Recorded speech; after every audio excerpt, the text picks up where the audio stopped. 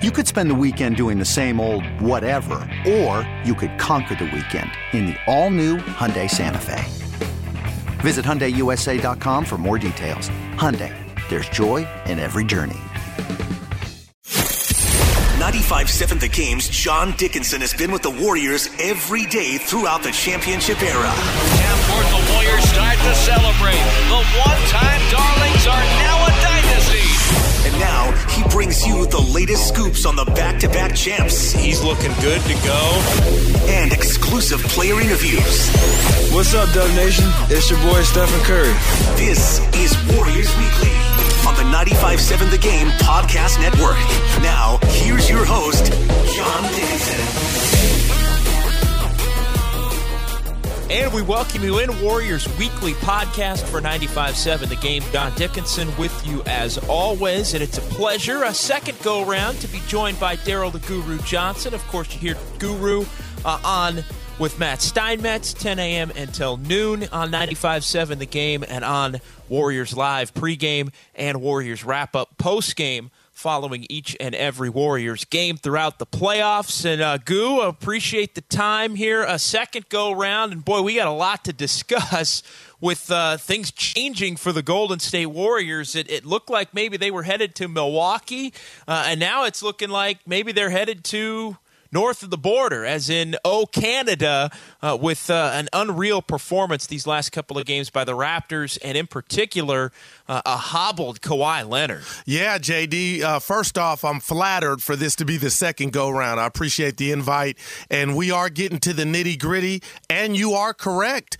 I got to tell you, JD, for so much of this season, rightfully so, and the playoffs, all we heard about was Giannis. But as you know, he didn't have any playoff pedigree, and to me, I kind of ignored that. And what we're watching, the other Giannis, to me, and Kawhi Leonard, NBA champion in the past, kind of do it on one leg or whatever's going on, JD.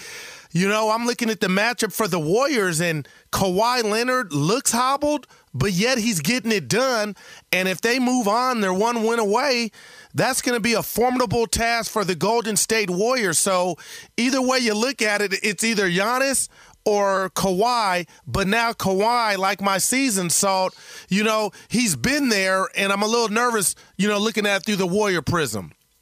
Yeah, and when you have as much time as the Warriors are going to have until the finals tip off, and it's going to be 9 days when it's all said and done, because the Warriors were able to sweep their way through the Blazers, and we'll get into that here at some point as well. But Goo, when you look at, I thought, and I still think, that top to bottom, Milwaukee, it would be the tougher opponent between the Bucks and the Raptors for the Warriors, especially if you don't have Kevin Durant in the mix for the first couple of games, or let's say maybe even for half of this series, depending upon how long it goes. But I think you bring up a great point. It does start with Kawhi Leonard, because Kawhi Leonard is just in a different place in his career than Giannis Antetokounmpo. I mean, Giannis is not maybe ready. You know, and all year we've had that conversation about the Bucks. Are they ready? You know, is Eric Bledsoe really ready to be among the best players on a team going to the finals? Chris Middleton, is he ready? But even Giannis at 24 years old, is he ready to lead a team to an NBA Finals and to a championship? And all year I've been just a little reluctant to say it, although I think the combination of him with the other players that the Bucks have, I'm watching these games, Goo, and I'm going back and forth, and I'm thinking, gosh, what's the tougher? And maybe you just have to start with the star power, and if Kawhi Leonard is healthy enough, that alone almost gives the Raptors an edge. But as I go through player by player, I still think the Warriors have more that they can exploit against the Raptors than they do against the Bucks. I'll detail in a minute, but I want to let you jump in to the conversation on just right there on that point. Yeah, it's amazing, and I feel like, JD, everybody watches that game, you know, having those same thoughts. And in one quarter, I'm like, okay, Toronto's the better matchup for the Warriors. Then the next quarter, I'm like, it's the Bucks. But to me, I look at the guard matchup, you know, with Steph and Klay, if it were the Toronto Raptors, and I'm like, okay, it's Operation Kawhi. Then after Kawhi, you got Gasol, who could take Bogut, or if DeMarcus Cousins comes back, he would be out on the perimeter, or Looney. And then I'm looking at who could you throw at Kawhi Leonard along with Giannis. And then I think of Jerebko. I think of, obviously not to start, Iguodala, McKinney. And the Warriors have so many guys or bodies I believe they could throw at the two superstars on each team. And then when I get to guys like Siakam, he scares me because it's tough for him right now. And I believe, honest to God, JD, I believe the Raptors to the Bucks are what the Bucks are to the Raptors. They're difficult for each other. But if they were to play the Warriors, I believe the role players, guys like Lopez that can stretch the floor, Brogdon, I think I could see him or envision him giving the Warriors some trouble because of a lot of the focus would be on Giannis. And then when I look at Siakam, as I mentioned, and the other guys for Toronto, I'm like, okay, the focus is on Kawhi, and then I could see those guys giving them trouble. And now Van Fleet looks like he's found his footing. So I say all that to say is, as crazy as this sounds, you let me know these two teams kind of mirror each other. And to me, I feel like it's give and take to where both teams, pose some problems to the Warriors as the Warriors do, each of the two teams. Yeah, I just look at Siakam, and Siakam's terrific. Kyle Lowry, do you trust him against the Warriors? I mean, when's the last time he made a winning play against the Golden State Warriors these last couple of years? In fact, not only has he not necessarily made winning plays, but he's made some losing plays against the Warriors down the stretch in some games. Danny Green is somebody that I think you would trust, but he's been for the most part awful in the Eastern Conference Finals.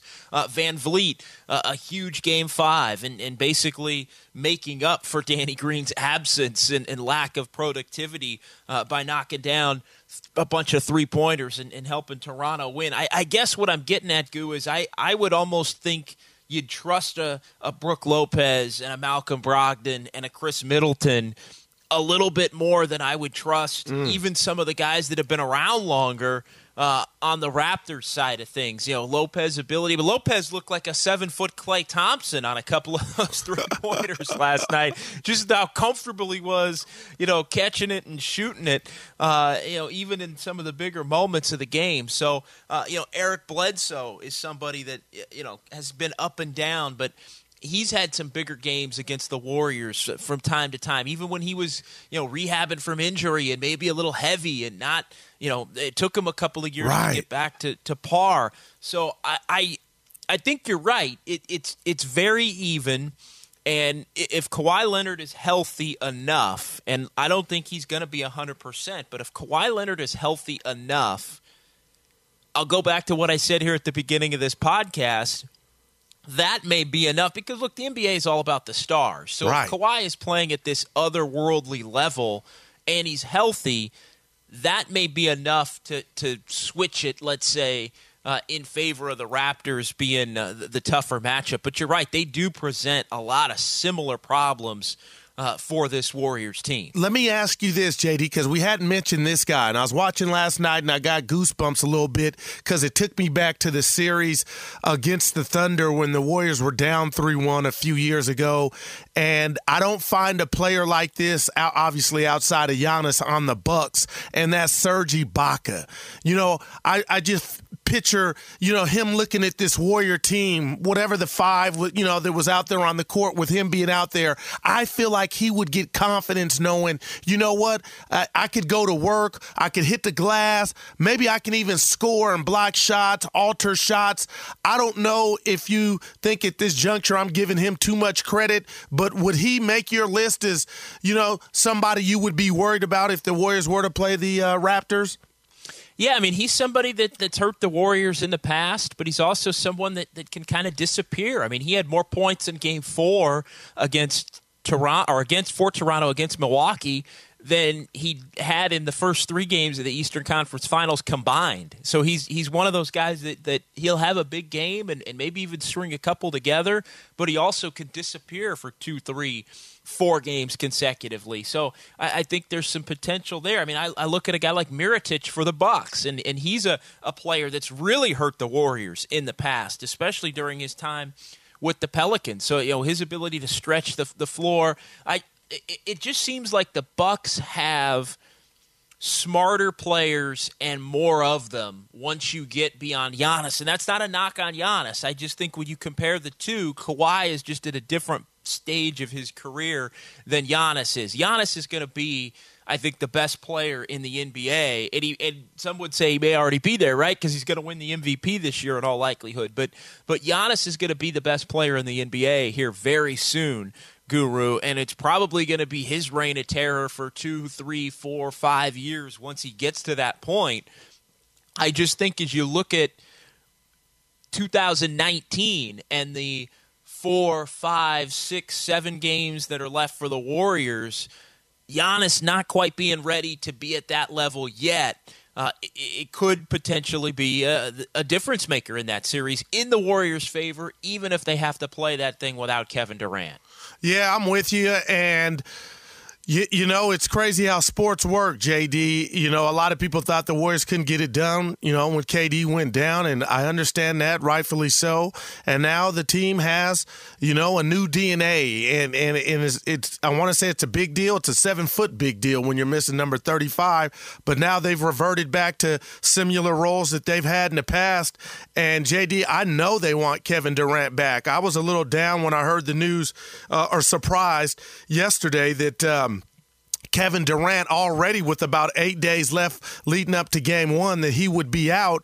So that leads me to believe that obviously the injury is more serious than we thought from the beginning. But what I saw from the Warriors against Portland gives me a lot of confidence, and also, too, something that, the players haven't said, JD, but I'm kind of like, I know they feel it in their gut and their core is, hey, all we can do is go out there and execute, and I know, they're probably saying they doubt us. It's us against the world. And we've seen teams in all sports kind of come together and climb that hill and accomplish, a common goal when that's the theme. So I don't know what Durant's future holds in the finals, but we do know this as I talk to you.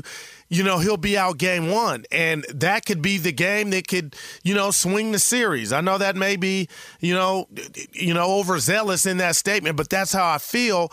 But the Warriors have an identity without him, and I'm eager to see who the opponent is and what they do and how they come out in game 1, JD, because I want to ask you this.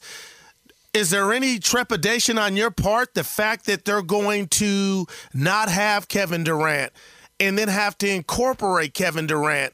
I just think, no matter who it is and what player it is, there's a readjustment period in that. And I'm wondering, is the finals the stage for that and how that can be an advantage? Yeah, there's going to be a readjustment period should he come back.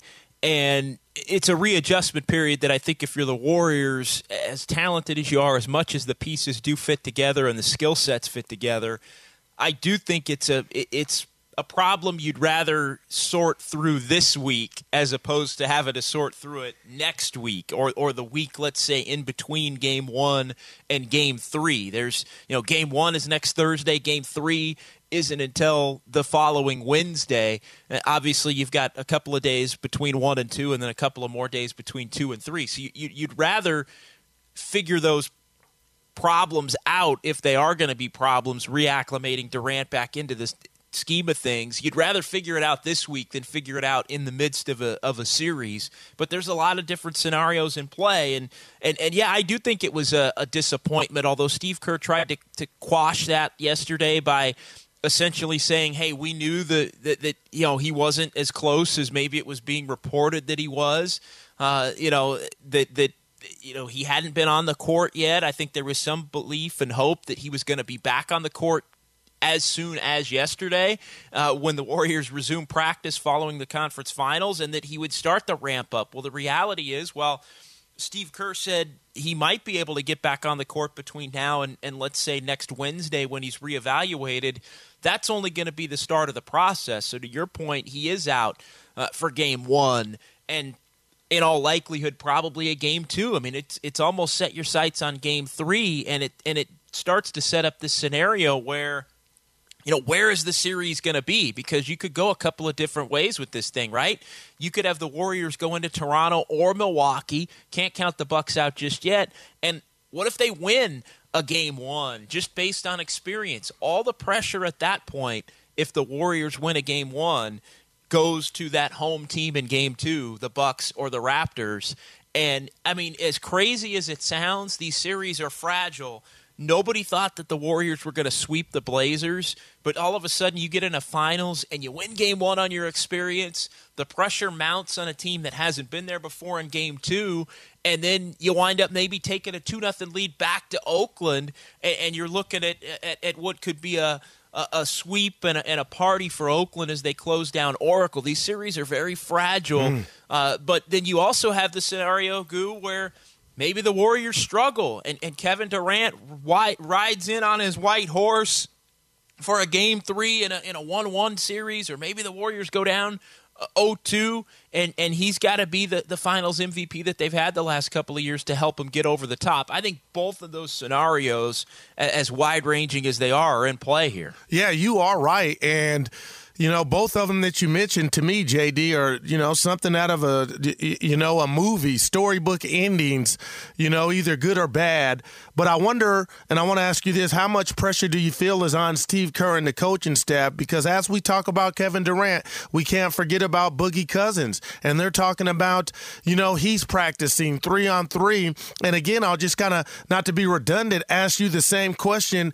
Do you think Boogie Cousins is at a juncture to where he knows, okay, hey, these are our last 7 games or 4 games.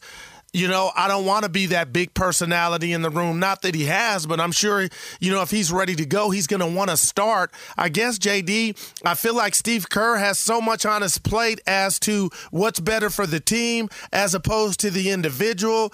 And do you think the individual, being Boogie Cousins, if, Kerr were to have a conversation and say, hey, big fella, we need you to come off the bench, would he take that the right way? But from everything I've gathered and heard from DeMarcus Cousins, because I didn't even think he would have a shot to play. I thought basketball activities for him were over this season. How much of a deal do you think that is? And I wouldn't dare use distraction. How much of a big deal do you think that is for Steve Kerr and Boogie's mindset in regard to, if he's ready to go, his role?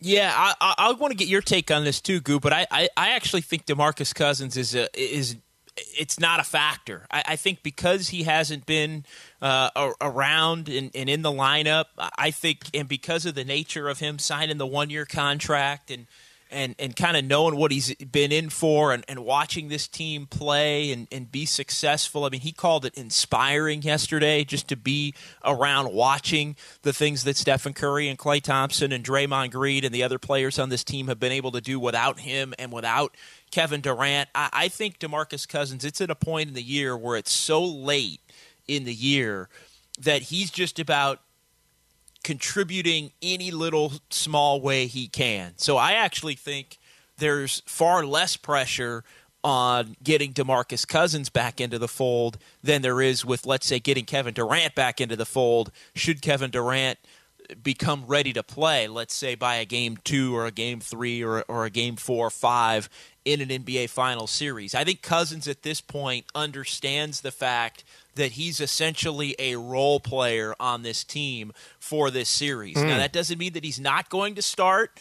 I think a lot of that will depend on matchups, and a lot of that will depend on where he's at in the next week. But, yeah, it's clear-cut now because he's on the court. I mean, DeMarcus Cousins he's farther along than Kevin Durant. DeMarcus Cousins is closer to a return than Kevin Durant. I mean, Kevin Durant is spoken of as if he is out for the first 2 games of this finals. DeMarcus Cousins is spoken of as it's likely that he's going to be available to play in Game 1 of the finals in some role. So whether it's Bell or Looney or Bogut or DeMarcus Cousins, Draymond Green, whoever Steve Kerr decides to start, I think he knows that he's got a motivated DeMarcus Cousins that's going to be a lot more comfortable playing, let's say, 12 to 18 minutes to try and win a ring than he would be if this was, let's say, January and February again, and he was trying to,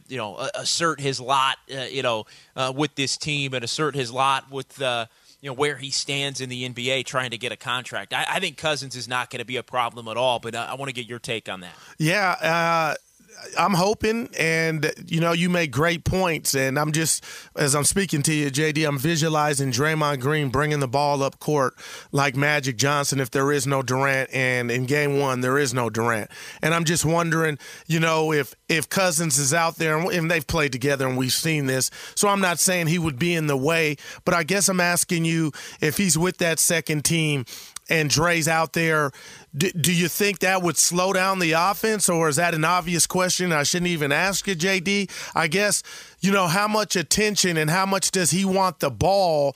And if you kind of play the old school basketball to where he's on the block, does that help the Bucks or Toronto to where the Warriors not become one-dimensional, but, okay, Cousins is out here. We know they're going to feed him and try to play through him. So to answer your question, until I see it, I do become a little, apprehensive in regard to, if that could be the best way the Warriors could play.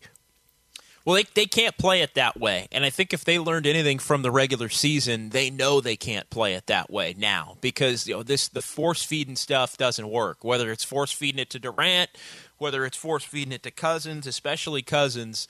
That doesn't work. That left them vulnerable. If anything, they were a more effective team when they were running Cousins at the high post and using him as a passer, using him as a driver, using him as somebody that maybe could put a fake on somebody and drive a little bit and kick it out. Using him in the post when there's a distinct advantage, but doing it more in the context of the offense rather than saying they're going to run 5 down and go get on the block, big fella, and put your butt into somebody and get position. I think those types of plays and those types of advantages, they present themselves if you're running proper offense. And I think when DeMarcus Cousins was most successful with the Warriors, it wasn't because they were just saying, all right, we're going to run 5 down. It was because they were putting him in different positions on the floor, and they were just as best as they can with him out there.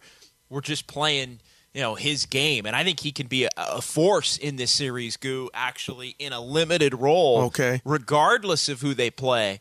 I think he can be a force. Like, he's one of those guys where he'll be out there, and if you almost get him in a spot where you forget he's out there, then he can just kill you, whether it's on the offensive boards, whether it's knocking down a couple of three-pointers. The reality is the Warriors are so talented, and they're so locked in right now, even without Durant, with Curry and Draymond and Klay Thompson and that core Iguodala. The Warriors are so locked in, Goo, that if you almost forget about Cousins, I think that's when he can punish you the most and can be a factor in this series, just at times when you least expect it. That's how I think he can put his imprint on this series more than anything, as just another bit of depth to go with Kevon Looney, to go with Jordan Bell, to go with Andrew Bogut. I think it will be we're kind of getting back to the days of the 4 or 5, 6-headed center monster that the Warriors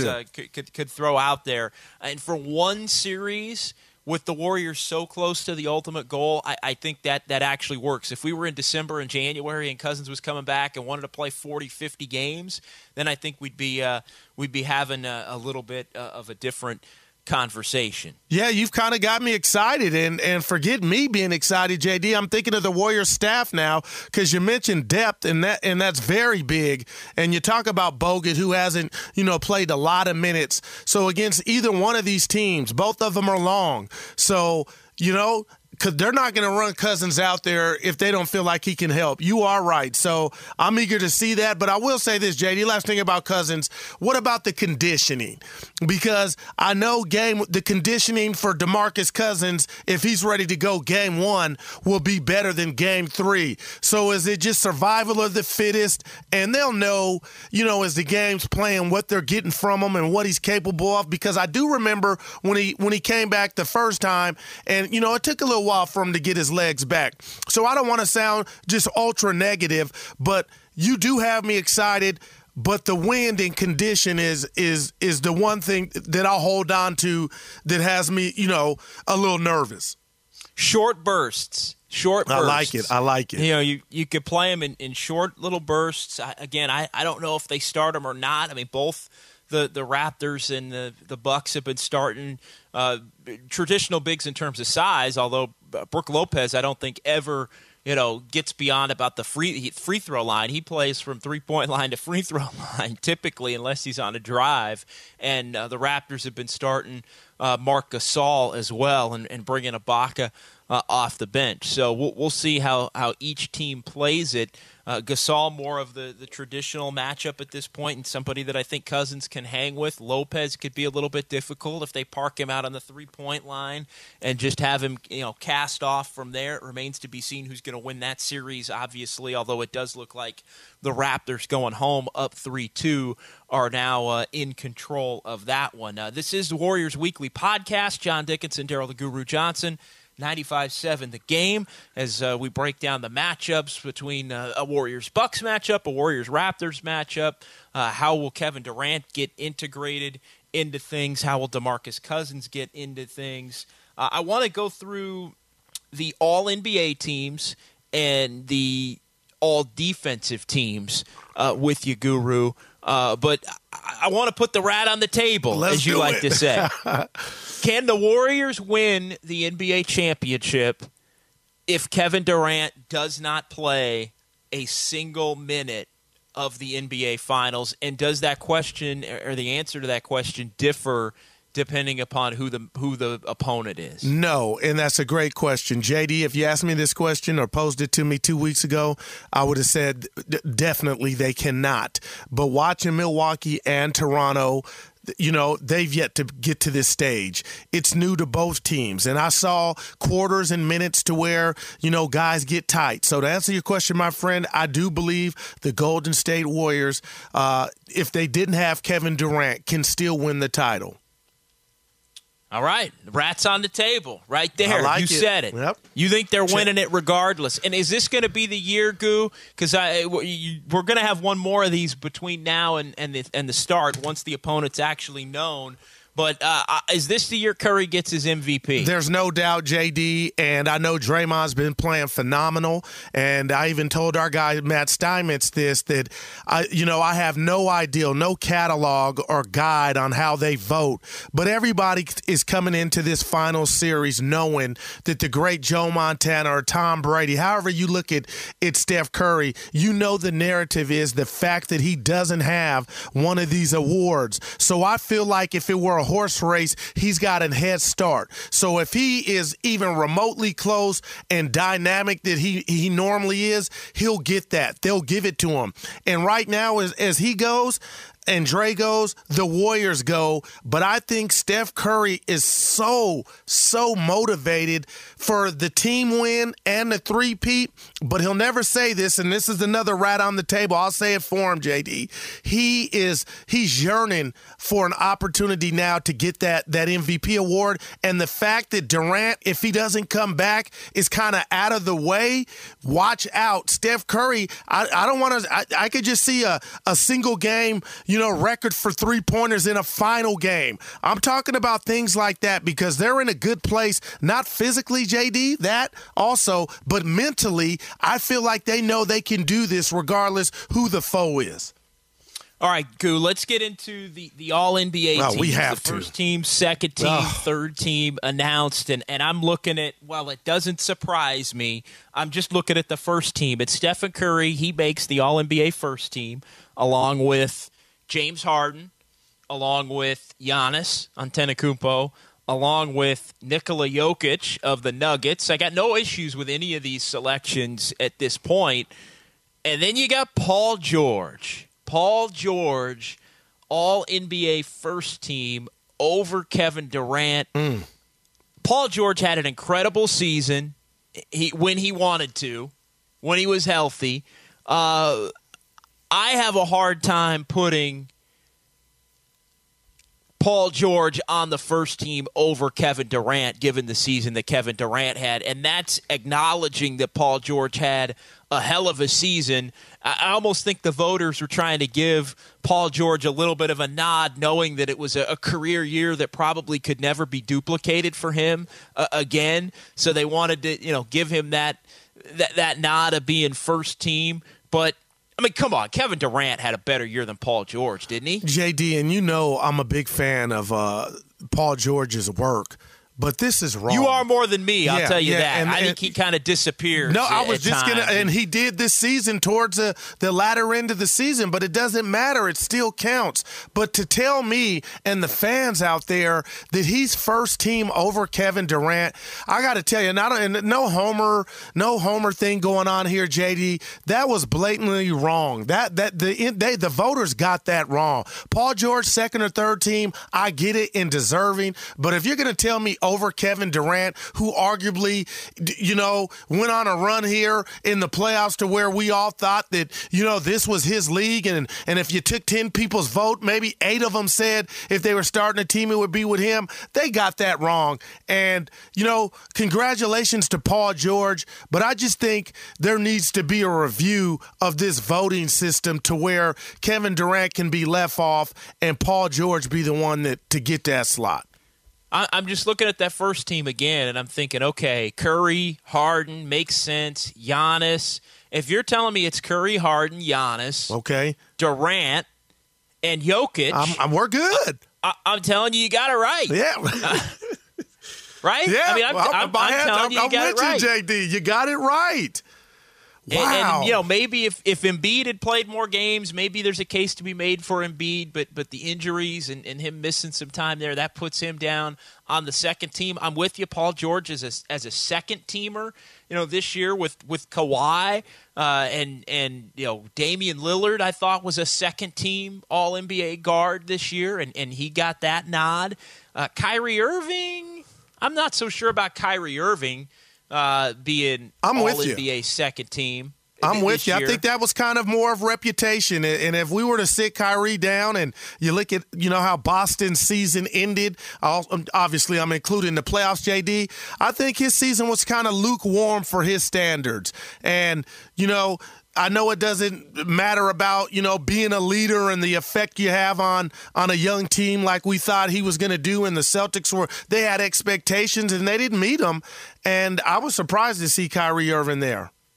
Russell Westbrook, another surprise. And Wow. Kemba Walker to me wasn't a surprise, although I was out at practice and I was right there when our guy Anthony Slater was running down the first, second, and third teams as everybody was gathered around Klay Thompson, and he had asked him, just his reaction, and Klay was genuinely excited, like, oh, they came out, and I think Klay Thompson really thought in that moment that he was on the team. And he was going to be told that he was on the team.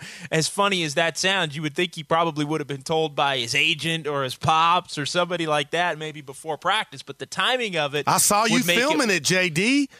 Yeah, the timing of it would make it where maybe that wouldn't be the case with the time that the Warriors get on the practice court. But the two that got Klay Thompson and the one that really got him was Kemba Walker. When he was told Kemba Walker made it, Kyrie Irving made it second team, Russell Westbrook made it, I mean, the eye roll said it all, right? I mean, you could not fake how he was feeling at that particular point in time. I got to be honest, I think Kemba Walker was more deserving this year than Kyrie Irving or even Russell Westbrook. That man's, JD, you're on fire, and I totally agree with you.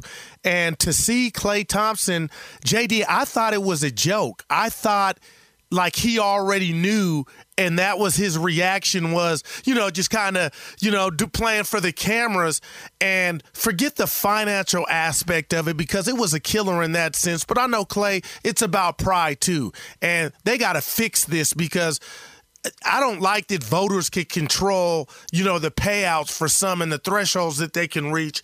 But the fact that Russell Westbrook made it, I just thought he had a down year. He was terrible from the field, JD. Sometimes he looked like he was out of shape. I talked about it with you, as crazy as that sounds. And Kyrie Irving, they're both in that bucket. Kemba Walker, to me, earned that. So I'm not blown away. I'm not appalled by the selection of Kemba Walker. But Russell Westbrook and Kyrie Irving over Klay Thompson, and, Klay Thompson being one of the top two, what do we say now, the two-way players, JD, it was really a joke to me. And I don't know if Klay Thompson will take it out in the playoffs, he doesn't even need that to fuel him. But, JD, I really felt what you saw, what you recorded, a guy from a professional standpoint that was insulted. Yeah, and I think you look at its reputation for Kyrie. I think Kemba deserves to be there, and then its reputation for a guy like Russell Westbrook. I think you could make a case that I think you could actually, believe it or not, make a case that Kemba Walker deserved to be on the second team. I'm with this you. year. I'm not with the way that he disagreeing with played. you, JD. I'm with you. If you said Kemba and Lillard were the second team, to me, Lillard was a no-brainer second teamer this year. He was phenomenal throughout the course of this season. I know he was injured and he faded a little bit in the conference finals, but again, this is a regular season deal, and I thought Kemba was terrific. So I actually think you could make a case for Kemba Walker on the second team. Then you drop Kyrie Irving down into a conversation with Russell Westbrook and Klay Thompson as well for a third team nod, and I think maybe that's where Klay has a beef. The final thing here, Goo, before we let you go, just the all defensive teams. Draymond Green, I know there was a little bit of confusion. Draymond Green was asked about Klay Thompson, and here's where I think Klay really got snubbed, is on the all defensive team. You've got Draymond and you've got Klay making the second team, and it's the first time Klay Thompson's made the first or the second team. You've got Draymond, who's been either on the first or the second team now, I think 5 straight years. Just terrific. I think Draymond had it right when he said and was asked, what did you think about Klay making the all-defensive team? And he goes, well, it should have been first team. Should have been first team. And he was talking about Klay, not talking about himself. I know there was some confusion. Some people thought he was talking about himself, but no, he was talking about Klay deserving to get that nod. And I actually think Klay was more snubbed for the first team all-defense than he even was for the all-NBA team. Yeah, I'm with you. And, just real quick on Draymond, He lost 23 pounds towards the latter part of the season, and he turned it on, and there's not a defender I'd want on my team in the association over Draymond Green right now. But I can see how he did make first team because he'll tell you he didn't have the best season defensively. But Klay Thompson, I don't know. He's up there with Paul George for me when you talk about all NBA defense. And the fact that Eric Bledsoe, they didn't even go by position, if I'm correct, JD. The fact Eric Bledsoe got the first team, that blew me away. And again, I'm going to say this from a Klay Thompson standpoint. I don't know if it's Curry, Durant. He's getting lost. He's getting lost, and it's nobody's fault, JD, except the media, because I don't care if it's Warrior overload. Somewhere along the lines, there's so much discussion of this Warrior dynasty, and Klay's a part of that. But he's not getting the his propers, as the kids say or used to say, JD. And at some point, it's got to bother him and get to him because it's bothering me. He loses the money on the All-NBA team. And then, okay, you can't even, and he shouldn't need a scholarship, but you can't even make it up to him on something. I could say he deserves more, and that's all NBA defensive team to make the second team. I think is hogwash. Yeah, well, and you look at these teams, and I think you could make a case, and I know that kind of the joke yesterday, Goo, as we wrap things up, was just the fact that you look at it, and the second team might be a better defensive team than the first team. Right, that's fundamentally wrong. If we can, and a lot of people are saying that. Yeah, I mean, you got Kawhi on that team. I mean, look, Kawhi and Giannis, you can't go wrong really with either guy there. Paul George, again, as much as I'm not a fan of his, I think he's a little bit overrated. Okay. Paul George had a terrific year this year. I think he is deserving to be on the All-NBA teams. I do think he's deserving to be on an all-defensive team. Marcus Smart, Eric Bledsoe. It's funny. I know you're getting ready to do the show with Steiny, and I'm going to have Steiny on Warriors this week on Saturday. And I hit Steiny with the first teamers, the names, right? And Eric Bledsoe's on there, and he goes, Eric Bledsoe. He goes, I had no idea Eric Bledsoe was a good defender. Wow, it's incredible. Because he doesn't blow you away when you're watching him. At least over the long haul of a regular season. But regardless, I think Klay Thompson and Draymond Green, they are close enough. And I thought Klay had the line of the day as we kind of wrap it up. He was asked essentially what helps him get over maybe being snubbed from the All-NBA team, maybe being not All-NBA first-team defense, being second team. What kind of gets him through it? What helps him through it? And he had a very simple answer. Rings. And that's who Klay Thompson is. What a great answer, JD. And that's who Draymond Green is. And that's where this Warriors team now, all of that other stuff becomes fodder, and it can bug them, and it clearly bugged Klay Thompson. But this team now 4 wins away from the three-peat, 4 wins away from 4 championships in 5 years. And I'll put it this way. For a guy like Curry and a guy like Klay and a guy like Durant, a guy like Draymond. I'm gonna set Durant aside on this one because he came a couple of years later. But for Curry and Klay and Draymond, for them to be, they're embarking on a whole different level here if they can get this 4th championship. We're talking about those 3 guys having more rings than LeBron James. I love it, no doubt. More rings than Larry Bird. And those great Celtics teams. So I think you start talking about legacies and stacking rings together.